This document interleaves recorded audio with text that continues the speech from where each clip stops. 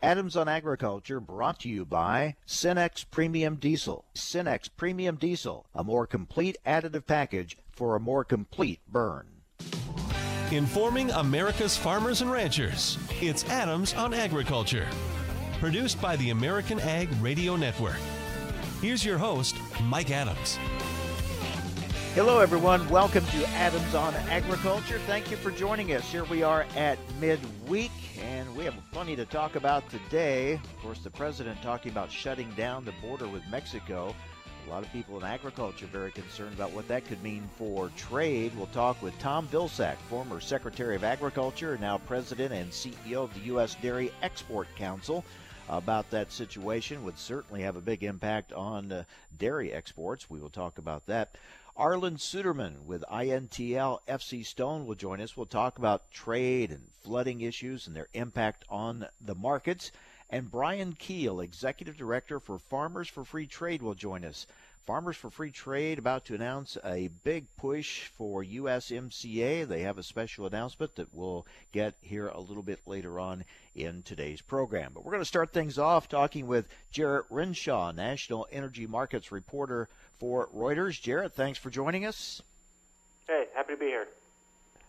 Still a lot of reaction to the latest announcements on the EPA's granting of waivers to the RFS, the small refinery exemptions. Now we're waiting for word on more, right?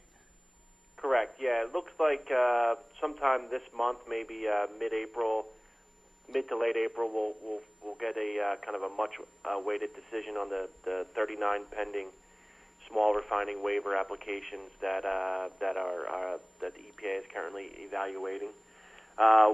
Wheeler was before I believe a House Budget Committee or House Appropriations Committee yesterday. Maybe it was a Senate. My apologies, but and he said just as much, that we're still evaluating, we're still waiting to get some feedback from the Department of Energy, and should expect it sometime later this month. Well, I guess based on past history, we could expect all, or at least most of those requests to be granted. Yeah, there was the ethanol. A big portion of the ethanol industry was actually in D.C., and I was spent the last couple of days there and talking to folks.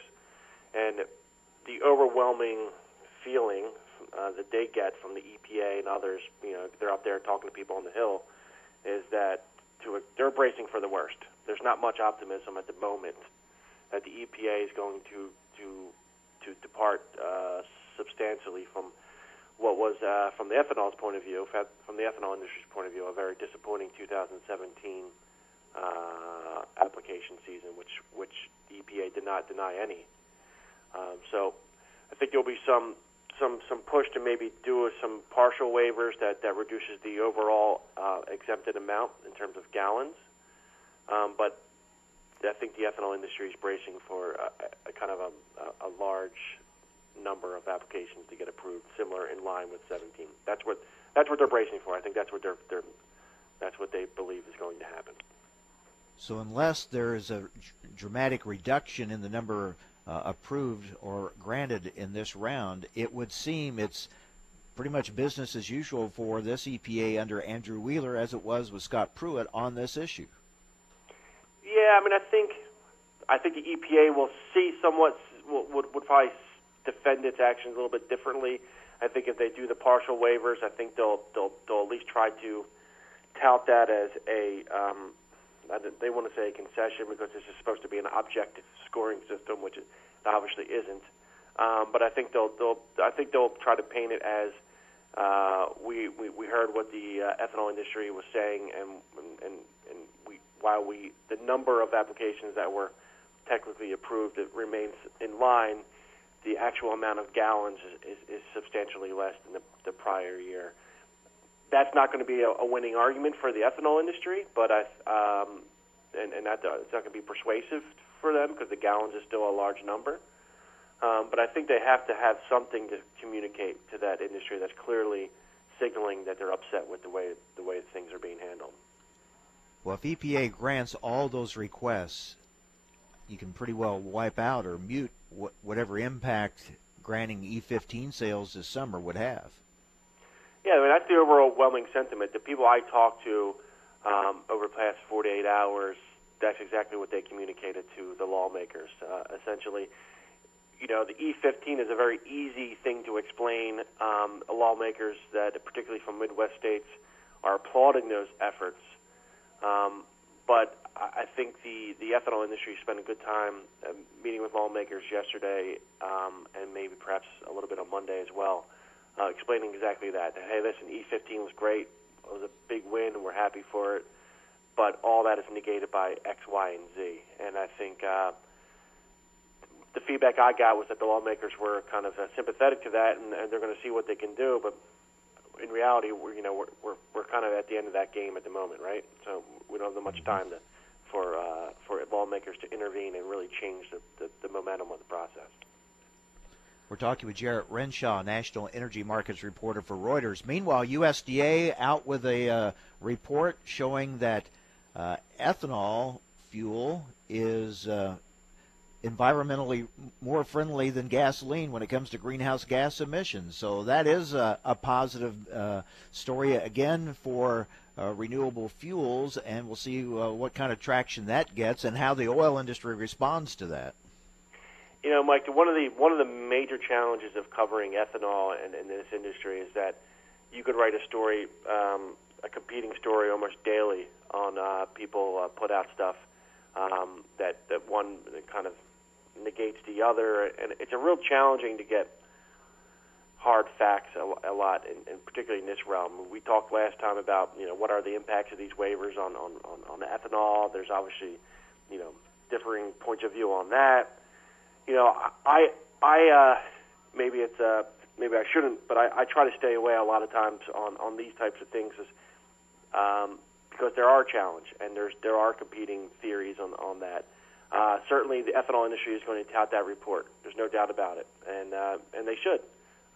It's obviously a credible source that has done it. So, you know, a lot of that is these reports serve as talking points. And they're important to bring to lawmakers who have influence, and they serve as a real, you know, kind of tip of the spear for getting these messages across.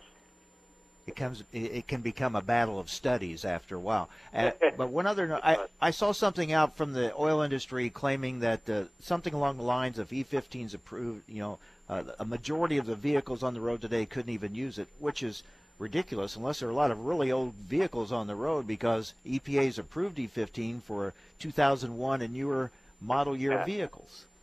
You know, I think what they're trying, they're obviously messing with the facts here, and I think there's probably a majority, let me say this, there could be a majority of vehicles that have like warranties that are not covered if you use E15 or something along those lines. It doesn't mean that they shouldn't, doesn't mean that the car can't run on it or shouldn't run on it. I think they use that unfairly and try to expand it to say that they can't run or something along those lines. They're clearly bending facts, and messaging. You know, the auto industry will say that on the record. You know, so yeah, a lot of messaging going on. That's for sure. Well, Jarrett, thanks a lot. We'll talk again after we find out about the announcement on the next round of waivers. Thank you very much. All right, Mike. Take it easy. Take care. Jarrett Renshaw, National Energy Markets reporter for Reuters. We're going to talk about dairy exports next with Tom Vilsack, President and CEO of the U.S. Dairy Export Council on AOA. Adams on Agriculture, brought to you by Cenex Premium Diesel. Cenex Premium Diesel, diesel that doesn't mess around. My name's Doug Sibbett. I'm a marketing rep for Nutrien. And for corn, use recommendations, pre-plant nitrogen management. And I think for pre-plant situations, I want to get at least 80% of the nitrogen that they're going to use for the entire season as ESN, and then the rest could be urea, UAN, I don't care, some soluble source of nitrogen out there. Yep. And they wouldn't have to apply any side dress. That's the pre-plant option. Yeah. Another option would be to put some soluble nitrogen, say 28% or a dry with the planter, and coming back with ESN post. And you could use either 100% ESN in that situation, or depending on the application timing, you might mix a little bit of AMS or urea with it. Yep. ESN gives you the best insurance for nitrogen out there today. Yep. You're looking at a 50 to 80 day protection. policy, basically. We're looking at with ESN is to get that protection out there and maximize that crop yield. Recently on Adams on Agriculture, Missouri Farm Bureau President Blake Hurst joins us. Flooding and recovery efforts. In the final analysis, whether it's because of mistakes by the Corps or climate change or an act of God, the one thing we know for sure is that these floods are happening more often and they're more severe when they do happen. So we have to get a new plan. Increasing flood storage in the reservoirs, that's a decision. We decide how many feet of flood storage we want there to start the spring flooding season with. That's got to be increased. We've got to look at making sure the river channel is clean. We've got big deposits in places along the river, much less channel than we had maybe 10 or 20 or 30 years ago. We've got levees that we always repair them right back where they were again. We've got to improve the system. So I guess our focus is going to be talking about changes that will make the future safer. For the information important to rural America, join us on Adams on Agriculture. Sometimes life is wonderful, and sometimes it's not. Cherish the good, but always be prepared for life's challenges. At Private Healthcare, we provide the peace of mind you deserve. With Private Healthcare, you'll get the coverage you want and healthcare you need. If your employer doesn't supply healthcare coverage and you don't qualify for Medicare or Medicaid, you need to give us a call right now. Private Healthcare is private health insurance for ages 65 and under with medical, dental, vision, and even prescription coverage. When life comes at you unexpectedly, you need to be ready, and health insurance is your financial safety net. If you're looking for health coverage at the best price and your annual household income is $35,000 or more, give us a call at 800-664-2612. That's 800-664-2612. 800-664-2612. Adams on Agriculture is brought to you by Cenex Premium Diesel. With Cenex Premium Diesel, you can count on a diesel that will keep your operation in top shape. Information America's farmers and ranchers need to know. Adams on Agriculture. Now, back to Mike Adams. Well, President Trump talking about closing the border with Mexico, and that brought up questions. Does he mean just people moving back and forth, or what about goods? He has told reporters now, sure, it would have a negative effect on the economy, but to me, trading is very important. The borders are very important, but security is what is most important. Well, it would certainly have an impact on trade. The dairy industry in particular would be hard hit. Mexico, a huge customer for U.S. dairy. Here to talk about that is former Secretary of Agriculture and the President and CEO of the U.S. Dairy Export Council, Tom Vilsack. Mr. Secretary, your thoughts on the potential closing of the Mexican border and its impact on the dairy industry? Mike, this would be incredibly disruptive to the dairy industry. I think we have to put this in the context of 5 years of little or no income for the industry with low prices, rising debt, farm sales, bankruptcies. This is an export-dependent industry. It's been hit with tariffs. We pulled out of TPP, giving some of our competitors advantages in the Japanese market. And Mexico's our number one market. 30% of all dairy exports go across that border. So closing the border would disrupt $3.8 million daily of dairy product crossing the border, impacting farm income and 16,500 jobs that are connected to dairy exports to Mexico. Bad idea. The reality is if we want border security, we need immigration reform, and we need an enhanced border security effort by Congress and by the administration, not closing the border. This at a time when the dairy economy is already struggling. Not only struggling, but also hopeful that we get the USMCA trade agreement ratified. This is also going to make that much more complex. It's already extremely complex with the retaliatory tariffs that Mexico assessed because of the steel and aluminum tariffs we assessed on them. So this is a complex relationship. What it doesn't need is more complexity and more friction. Closing the border would obviously create some serious issues, not only with our economy, but with our relationship with Mexico. And I think it would compromise our capacity to get the USMCA through the process more quickly. Well, we're hearing criticisms being raised, especially by some House Democrats on USMCA, saying it needs to be renegotiated. What are your thoughts on that? Well, I think there are a number of different ways to address any concerns that either House Democrats or House Republicans have also expressed some concerns about the agreement. There are side agreements. There is implemented legislation that could provide some assurance to members. At the end of the day, I know a lot of members are currently concerned about the impact of retaliatory tariffs, and if they're not lifted, Mike, that would basically negate the benefits of the trade agreement. So I think there are a lot of issues the administration has to deal with, obviously, and why compound that process by closing the border and creating even more concern and friction. At the end of the day, I know Ambassador Lighthizer has been working hard, listening to folks and trying to figure out the narrow path that all trade agreements have to pass in order to get through the system.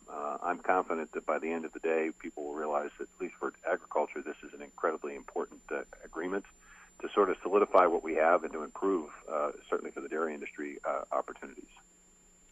We are hearing about some talks with Japan. What are you hearing? Well, that certainly can't happen quick enough as far as the dairy industry is concerned. I mean, the reality is we are now at a significant competitive disadvantage. When we pulled out of TPP, the EU entered into a free trade agreement with Japan. Essentially, New Zealand now has an advantage on the dairy side. The EU has an advantage on the dairy side because Japan also entered into the Comprehensive Trans-Pacific Partnership Agreement with the other nations of TPP.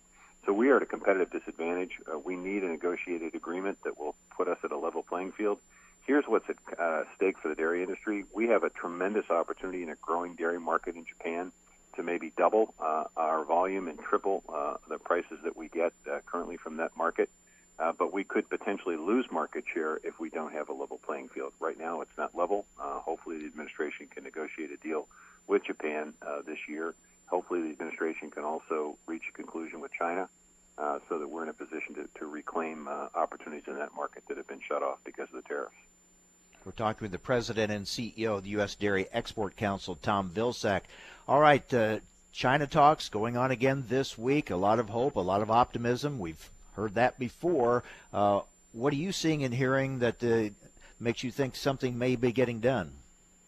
Well, I think the focus now, Mike, and understandably, is on the enforcement mechanism. I think that the parties have reached probably a consensus and a series of agreements on some of the substantive issues. The question is, how do we keep China to basically perform what it promises it's going to do? Hopefully that doesn't involve keeping the retaliatory tariffs on the books. Hopefully those tariffs can be lifted.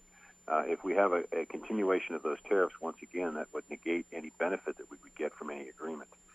So the hope is that the enforcement mechanism is something that does indeed hold the Chinese feet to the fire, makes them follow through with their promises, but doesn't limit the capacity of the U.S. dairy industry to do business in China. China needs our dairy. We want to sell dairy to them. We've got a quality product, sustainably produced. Let's reopen that market and give dairy producers a lot more hope than they have today. Well, the president, of course, has talked about leaving tariffs on even after an agreement is announced. Well, the problem with that, of course, is that for the dairy industry that doesn't do business with state-owned enterprises in China but does it with a private industry in China, that would make it much more difficult for us to reap any benefit out of this agreement. So the hope is the enforcement mechanism is something that allows for a reigniting the tariffs or reestablishing the tariffs, but taking them off for the time being, giving the Chinese the opportunity to prove that they're good to their promises. If they're not, perfectly legitimate for the administration to suggest that there needs to be an enforcement mechanism, and it should be a strong one. But at the end of the day, I hope it's not an enforcement mechanism that delays the impact and the benefit of a trade agreement that could potentially be reached with these folks. Well, so far we've talked about concerns and question marks. Are there some bright spots when it comes to the dairy export picture right now? Well, Southeast Asia. We're in the process of trying to continue deepening our presence in Southeast Asia. We think there's opportunity there. We think there's opportunity in the Middle East and North Africa. We actually finished 2018, which was our best year ever in dairy exports. We hope to be able to build on that. Our expectation is the first couple months of this year might be a little bit challenging, but we think by the end of 2019 we'll be regaining some of the momentum we had in 2018. Let's circle back to Mexico and USMCA. If it does not pass, the president has talked about pulling out of NAFTA. What impact then would that have on our dairy exports? It would be incredibly devastating because we would lose our financial advantage that we have with our access being essentially with no tariffs. We would now then go back to a most favored nation status with Mexico, which would put us on par with the EU, potentially put us at a competitive disadvantage. We'd have a logistical advantage, but still, I think it would send a very strong message, not for the Mexicans not to be over-reliant on the U.S. dairy industry. 75% of all dairy imports that go into that country come from the U.S. We'd like to maintain that market share. The way to do that is by having USMCA passed and for the president not to have to pull the lever on pulling out of NAFTA.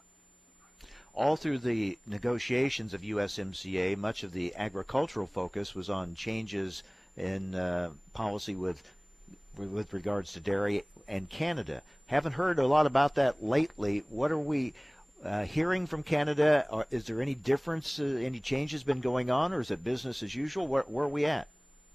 It's business as usual until the USMCA is ratified. At that point, within 6 months after ratification, the Class 7 pricing system that's sort of disrupted the powder market will end, and a new system be put in place. We'll have additional market access. So, again, contingent on getting USMCA through the process. So are Canadian dairy policies still disrupting, hurting U.S. dairy producers? That will continue as long as they have the ability to undercut the world market in terms of powder prices. Our hope is that in terms of the future relationship, that the USMCA basically sets forth and sends a message that if they have a supply management issue within Canada, that they have to deal with it inside the borders of their country without having to export that problem to the rest of us. That's the whole purpose of getting rid of Class 7. We hope that the implementation of that results in a better relationship, a stronger relationship with our Canadian friends, and we hope that the market access that they've granted, although it's not great, it's better than it was, or will be better than it was, in which case it's additional opportunity for us. All right, Mr. Secretary, good to talk with you again, and hopefully we'll get some good news on all these trade fronts, at least some positive news here soon. Thank you very much. All right, take care. Bye. Tom Vilsack, former Secretary of Agriculture, now President and CEO of the U.S. Dairy Export Council. Again, Mexico, the #1 customer for U.S. dairy exports. So if that border does get closed down, if trade gets disrupted, that's going to be a major blow to agriculture in general, dairy industry in particular. So we'll be watching that closely and what happens with USMCA. Well, we'll talk about those issues and the flooding issues and more with Arlan Suderman with INTL FC Stone. We'll talk markets next here on AOA, Adams on Agriculture.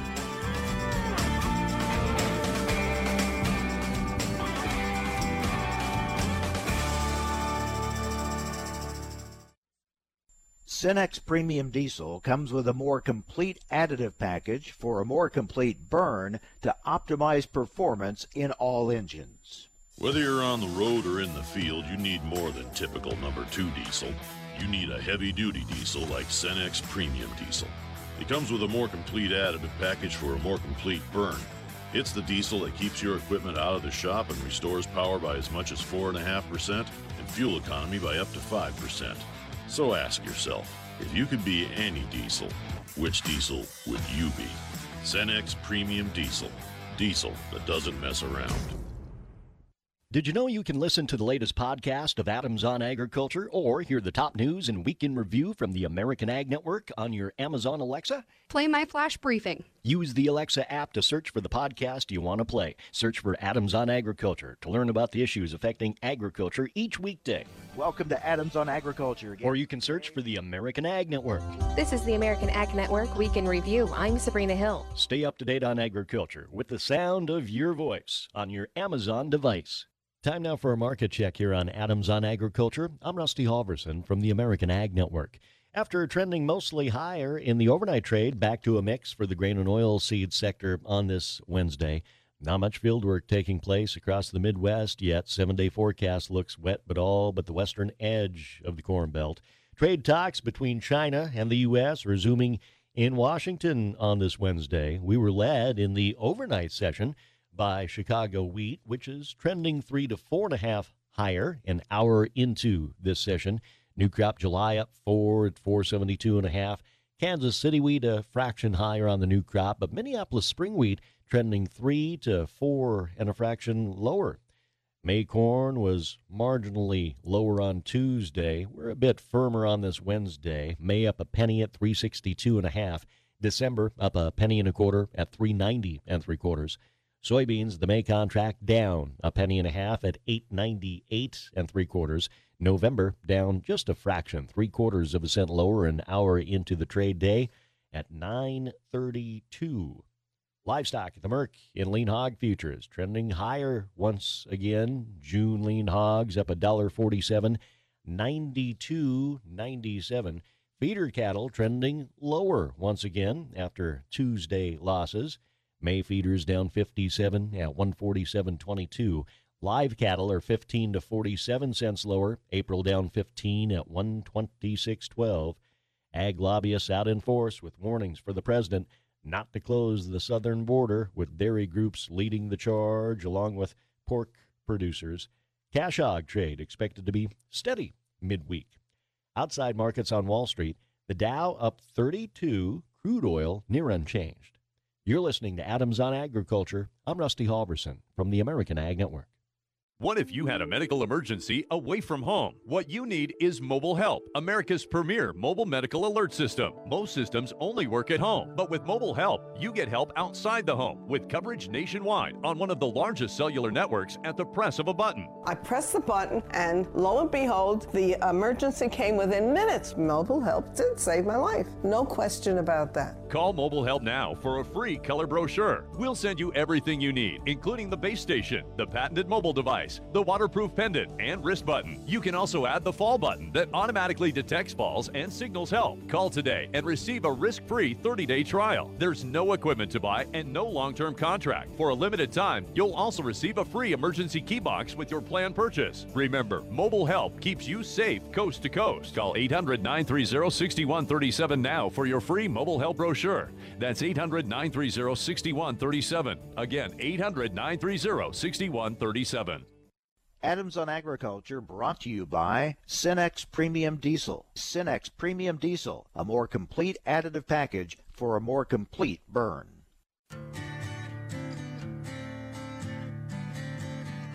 Information America's farmers and ranchers need to know. Adams on Agriculture. Now back to Mike Adams.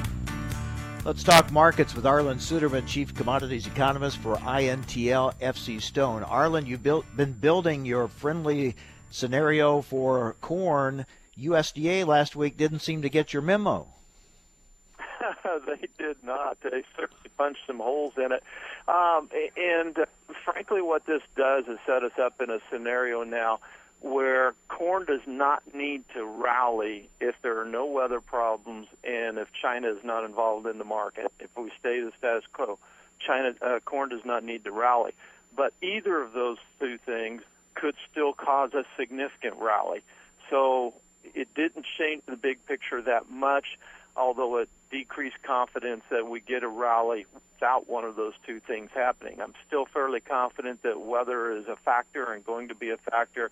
I'm even more confident that we will see something out of China, and we seem to be moving that direction, but those are the risks going forward.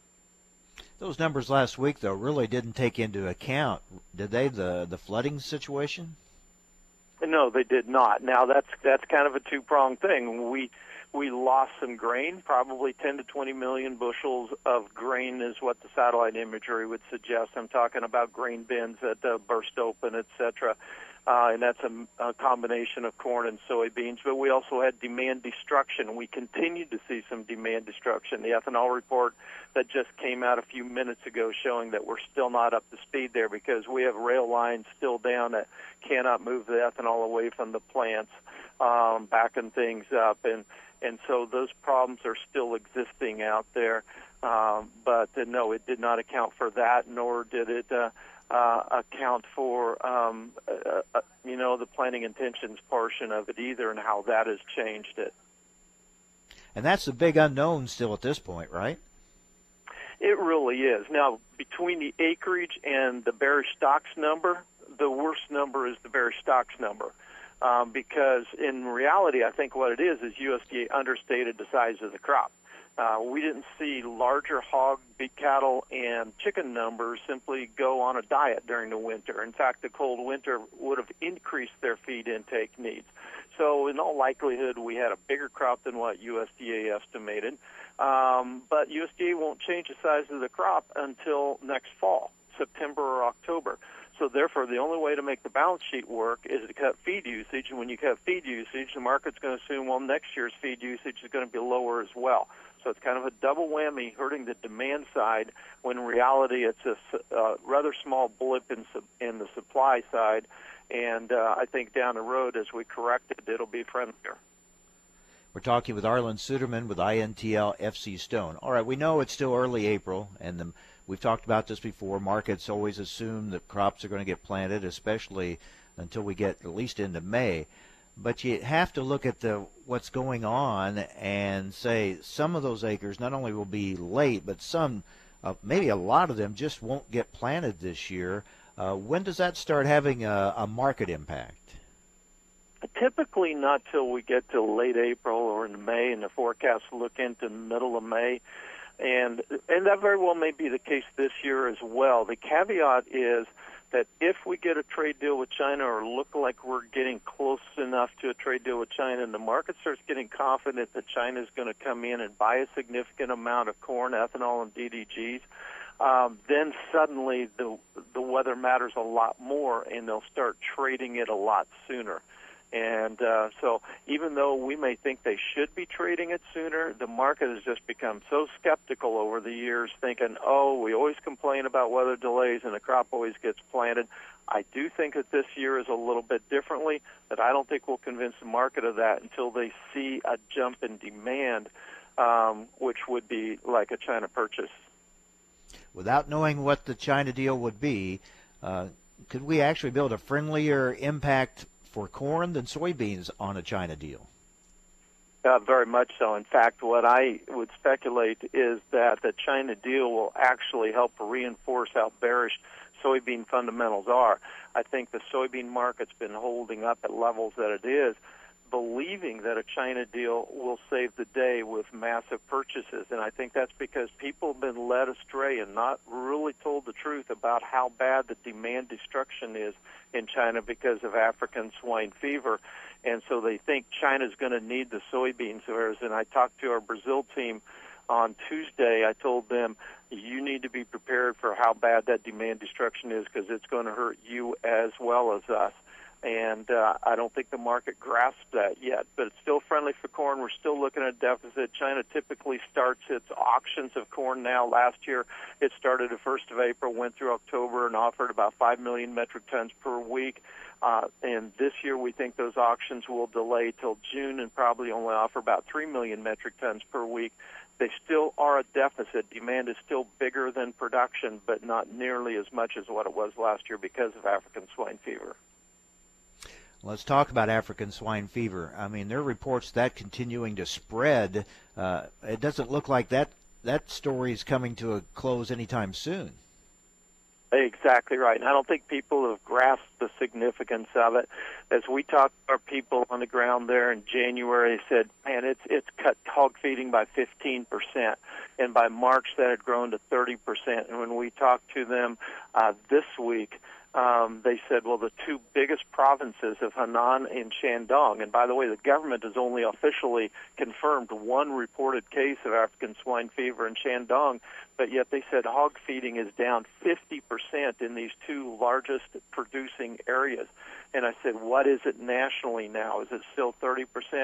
And they said, no, it's a 40% reduction in hog feeding now. 40%. That's 22% of the world's hogs. That production capacity has been lost. And that is huge. We have not grasped the significance of how that will change global dynamics in the coming years. We think this is a 5 to 7 year process, and China says that this is all under control, and they just scoff at that. They said this is continuing to get bad and get worse. So it's continuing to grow. So we'll have fewer hogs to feed, which obviously negatively impacts potential for soybean exports. But on the other hand, if we get something worked out and can move pork in there, that would seem to open up the market for some U.S. pork exports. Pork, poultry, and beef, I think, all benefit because you simply do not fix a deficit of about 15 million metric tons of beef with pork, because I added up all the hogs produced in Canada, United States, Mexico, and Brazil. If we sent every hog we produce on an annual basis to China, we still would not replace the hog capacity that they have already lost due to the disease. So China is aggressively trying to see where it can also get poultry supplies and beef. And right now, of course, they have restrictions on our poultry and beef, and I would assume that's part of the negotiations to lift those restrictions. All right. Meanwhile, the president talking about shutting down the border with Mexico. How do the markets react to that? So obviously they react negatively. I think that we go into this assuming we know it would cause pain for us. I think we assume that we're the only ones that would create pain, and it would be painful for us. It would be even more painful for Mexico, dramatically so. And I'm reminded of all the gloom and doom predictions we heard when it came down to the NAFTA discussions. Now, that did end up hurting pork, but all the talk was also about how we'd lose corn, and we didn't, because Mexico could not afford to lose that trade. And I personally think it would be a very short shutdown, because Mexico would be hit much, much worse than what we would. So I don't think it would be a very long shutdown. So while it would be painful for our trade here, I don't think it would last very long. Meanwhile, we're hearing some in Congress saying that USMCA needs to be renegotiated. Wow, if we had to start all over, that would really take a long time, it would seem. Don't you love decisions by a committee of 435? I hope I got that number right. But, yeah, and there's always going to be those distractors. But I think particularly if we do get a trade agreement with China here shortly, I think the momentum is going to be there to go ahead and approve the Mexico-Canada trade agreement as well. I think that there'd be too much pressure to ride that momentum and not be seen as an obstacle for it. And I think it would go forward. And I think the momentum is also there for lifting those tariffs that are hampering the pork trade with Mexico as well.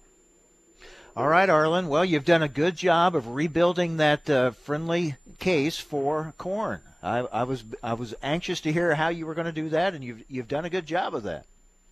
Well, it is going to take some doing, and it does take a trade agreement with China in particular. And when it comes to China, nothing is known until it happens. And then I think it's 1 or 2 years of good trade, and then China goes back to their old ways. But we should have a couple of years of good trade. China probably needs the ethanol worse than they need the corn. I think both will probably benefit. That's interesting and good point. Some good information there. Arlan, as always, thanks for being with us. We'll see what happens with these talks with Chinese leaders this week. Maybe we'll have something new to talk about on that front next week. Thanks for being with us. Thank you, Mike. All right. Arlan Suderman, Chief Commodities Economist for INTL FC Stone. Some very good perspective there. All right, coming up next, we're going to talk with the Executive Director of Farmers for Free Trade. They are announcing quite a promotional effort coming up here this month to promote USMCA. We'll talk about it next here on AOA, Adams on Agriculture. Stay with us.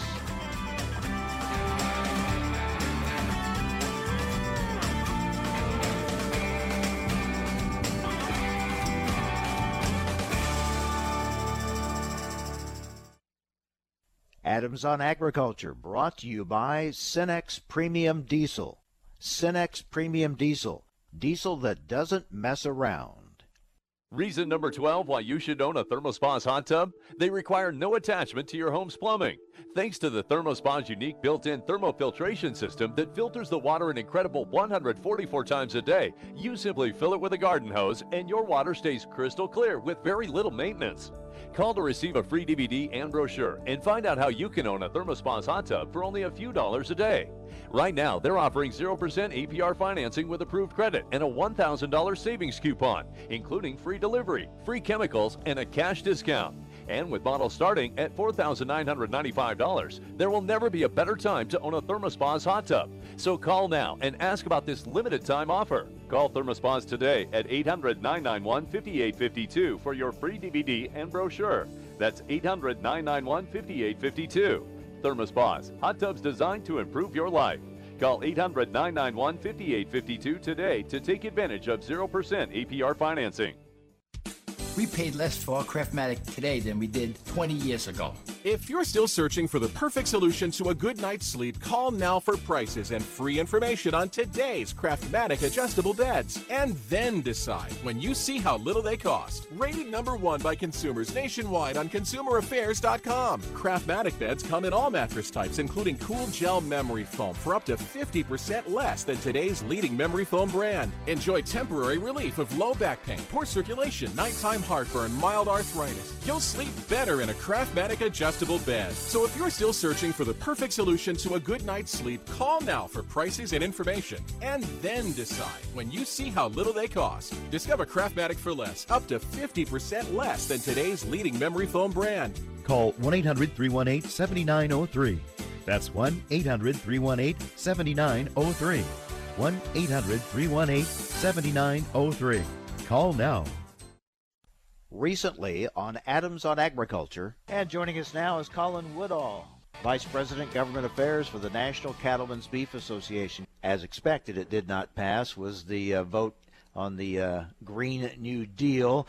What'd you think of that? EPA says that we are only 2% of the greenhouse gas emissions in this country. And we're only going to get better because every day we are finding new science, new technologies that we can incorporate to make sure these animals are as efficient as possible and that we can produce as much high-quality beef as possible without having a major impact on the environment. And it's also lost on people like Congresswoman Alexandria Ocasio-Cortez that without a strong, healthy environment, we don't have an industry. And we're trying to make sure that she, along with others, are aware that agriculture, especially the cattle business, is part of the solution. We're not part of the problem, Mike. For the information important to rural America, join us on Adams on Agriculture. So you want to stay on top of the week's agriculture news and have it available at your fingertips? Well, tune in to the American Ag Network Week in Review podcast. It's 15 minutes of the week's top agriculture stories, published every Saturday and available anytime on iTunes, TuneIn, and Podbean, or by clicking the link on our website, AmericanAgNetwork.com. Tune in to the American Ag Network Week in Review podcast to go more in-depth on the week's top stories. My mom's a breast cancer survivor. The United Breast Cancer Foundation saved her life. Their free breast cancer exam caught the cancer early, and it saved her life. But now the foundation needs your help so they can continue offering free or low-cost breast screening exams, saving more women's lives. Help them by donating your car, whether it's running or not. They'll provide fast, free 24-hour pickup, and you receive a charitable tax deduction, plus the great feeling you'll get knowing your donated car is going to help save more lives. Just call 800-745-3327 to set the wheels in motion. They take cars, trucks, vans, and SUVs, running or not. Call 800-745-3327. The United Breast Cancer Foundation needs your help, and your donation could literally save women's lives, helping them catch breast cancer early, like they did with my mom. Donate today. 800-745-3327. 800-745-3327. Hi, I'm George Foreman. Do you have an idea for a new product or invention? People ask me all the time, George, how do I get my idea in front of companies? How do I get a patent? What do I do next? Do you have the same questions? I'll tell you like I'll tell them all. Call my friends at InventHelp. To get your free inventor's information, call 1-800-352-0432. That's 1-800-352-0432. I believe every inventor deserves the opportunity to step into the ring and take their best shot. Put InventHelp in your corner. Adams on Agriculture is brought to you by Cenex Premium Diesel. With Cenex Premium Diesel, you can count on a diesel that will keep your operation in top shape. Information America's farmers and ranchers need to know. Adams on Agriculture. Now, back to Mike Adams. And joining us now is Executive Director of Farmers for Free Trade, Brian Kuehl. Brian, you have some news for us, an announcement concerning a big promotional effort for USMCA. Tell us about it. Well, thanks for having me on, Mike, and great to be talking with you again. Yes, we are undertaking a bold initiative in support of the U.S.-Mexico-Canada agreement. We're calling it the Motorcade for Trade Whistle Stop Tour, and it's going to be an 11-state, 14-day, 3,500-mile road trip in an RV for Midwest, with events all along the way in support of the U.S.-Mexico-Canada trade agreement. So we're going to have teams of people in this RV. The RV is wrapped with messaging about trade, and we're going to be going from town to town. We're going to be doing events at farms in partnership with Farm Bureau, soy, corn, the different organizations along the route. We're going to be doing town hall events. We're going to be doing press conferences. It's just going to be a great way to raise awareness about this important issue throughout the Midwest. 14 days, 11 states, 3,500 miles. You're going to start on Friday, April 12th, and you're going to start in Pennsylvania, correct? That's correct. We'll start in Harrisburg, Pennsylvania, and each day of the trip we have a farm stop. So we have a farm rally that will anchor each day. So each day we'll start with a gathering at a farm in each state we go through. And again, the local ag groups are working together, so we're going to encourage people to turn out in big numbers. We'd like to have good turnout at each of those events. We'll invite the press. It'll be an opportunity to talk about why trade with Canada and Mexico matters so much. And then throughout the day, we'll do little stop-bys. We'll stop by dairies. We'll stop by food processing facilities. It's just a chance to really raise awareness throughout the day in multiple locations about why trade is so important. So you'll be in the states of Pennsylvania, New York, Ohio, Michigan, Indiana, Illinois, Wisconsin, Iowa, Minnesota, North Dakota, and Montana. And as you said, you'll be in this RV that's wrapped with the messaging about the importance of trade with Canada and Mexico, and then holding these events to get the message out. Hopefully, obviously you're trying to drum up support. This comes at a time when we've heard some members of Congress critical of the USMCA deal, even some saying it needs to be renegotiated. Changes are going to have to be made in Mexico before they're going to support this. So, I mean, the battle lines are kind of being drawn to get this thing done. That's absolutely right. For farm country, this is one of the all-hands-on-deck moments. We need everyone engaged because there are the Congress who are on the fence. And we've designed this road trip to go through critical congressional districts. We'll be asking for meetings with members of Congress along the way. This road trip happens during a 2-week congressional recess. So the Congress will be out in states. It's a great opportunity for farm country to show up and say why this is so important. People need to remember, Canada's our #1 ag export destination. We send more food and ag products to Canada than any other country on the earth. Mexico is our #3 destination. Each year we send about $40 billion worth of ag products to Canada and Mexico. Without trade with those two countries, we're dead in the water, and we need this in a really big way. And obviously this comes at such a critical time for agriculture with the ag economy struggling and the need for these trade deals to get done. That's right. I mean, we need to win in a big way. We've been working for a while on these issues, and it's high time we had a win. This is a trade deal that President Trump negotiated with Mexico and Canada.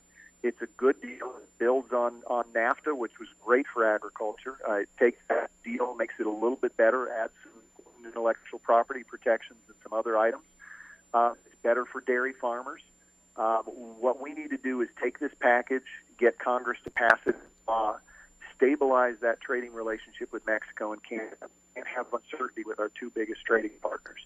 So this is a really important issue, and that's why, frankly, we're doing this kind of audacious road trip. I can tell you we're all going going to be a little road weary, but we believe so strongly in the cause that we're going to throw ourselves at this and encourage everyone to and really try to make a difference. So more details will be coming out, so people should kind of stay tuned to see where in their state or their area the stop may be coming and the event that you have planned for that area. That's correct. Yeah, we'll be sending out updated details and a detailed itinerary. We'll have a web page where people can go. We're going to be using the hashtag Motorcade for Trade, so you can follow on social media, Motorcade for Trade on Facebook, Instagram, and Twitter. We're also going to be using, and we've talked about this on your show before, we're going to be encouraging people to text USMCA to the number 52886, and people can do that right now. So if you take out your phone and you text to the number 52886 and you enter the letters USMCA, it'll send you a link where you can send a letter to your member of Congress saying, take up this bill and pass it into law. So people don't need to wait for the road trip. You can start that now. Text USMCA to 52886. We'll be pushing and encouraging people to do that throughout this road trip as well. All right, Brian. Well, thanks for joining us to make this announcement, and we'll look forward to checking in with you on the Whistle Stop Tour and get some daily reports from the tour and how it's going, all right? That's great. And Mike, we want to see you in the RV before this is all said and done. So we'll stay in touch with you.